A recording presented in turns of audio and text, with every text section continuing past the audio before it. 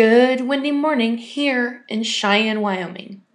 I'm Karina Barrington, and today my podcast will be about DNA and its unique features.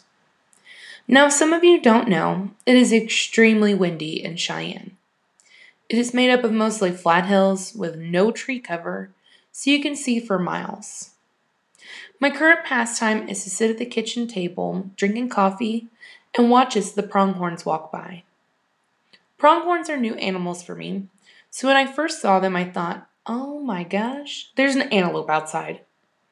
It has the same light tan coloring as antelopes, as well as the same dark horns. Being the science nerd that I am, I googled how closely related they are.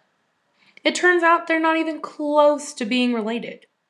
So why is it that they look so similarly? Well, it's all in the genes. DNA is a molecule that determines how an organism will look, and in the case of our pronghorns, a longer-haired North American native animal.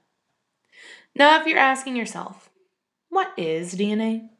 Well, let me tell you, it is one of the coolest set of instructions in the world.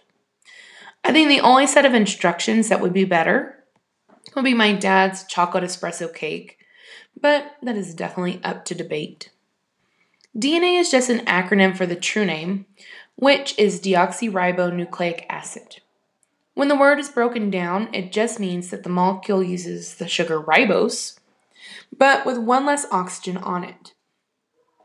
It is also nucleic acid, which is one of the molecules that make up all living things. DNA is stored in a cell's nucleus, which I like to compare to the administrative office in school. All the important files are stored there, and instructions on how to run the school are sent off to other parts of the school district. That is exactly how DNA works.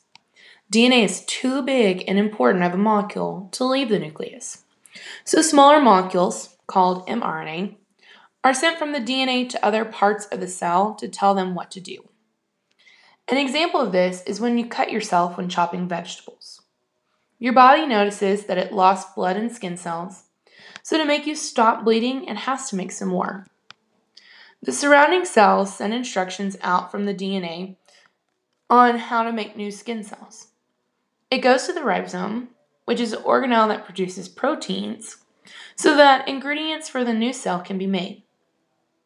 So, if this were our cake example, our DNA would be considered our cookbook.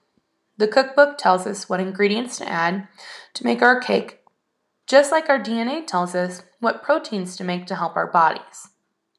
So when pronghorns are developing in the womb, their genes for tan color, smaller bodies, and dark-colored horns are turned on.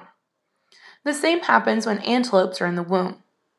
The only difference is that pronghorns are in North America, but the different species of antelope are in Africa and Asia. This actually happens in people too. Do you look like your parents? I look exactly like my mom. Both of us have round faces and very squinty eyes when we smile. The only difference is that I am more tan and have darker hair. So my DNA is still extremely similar to my mom's, but the DNA that codes for my hair and skin color are different.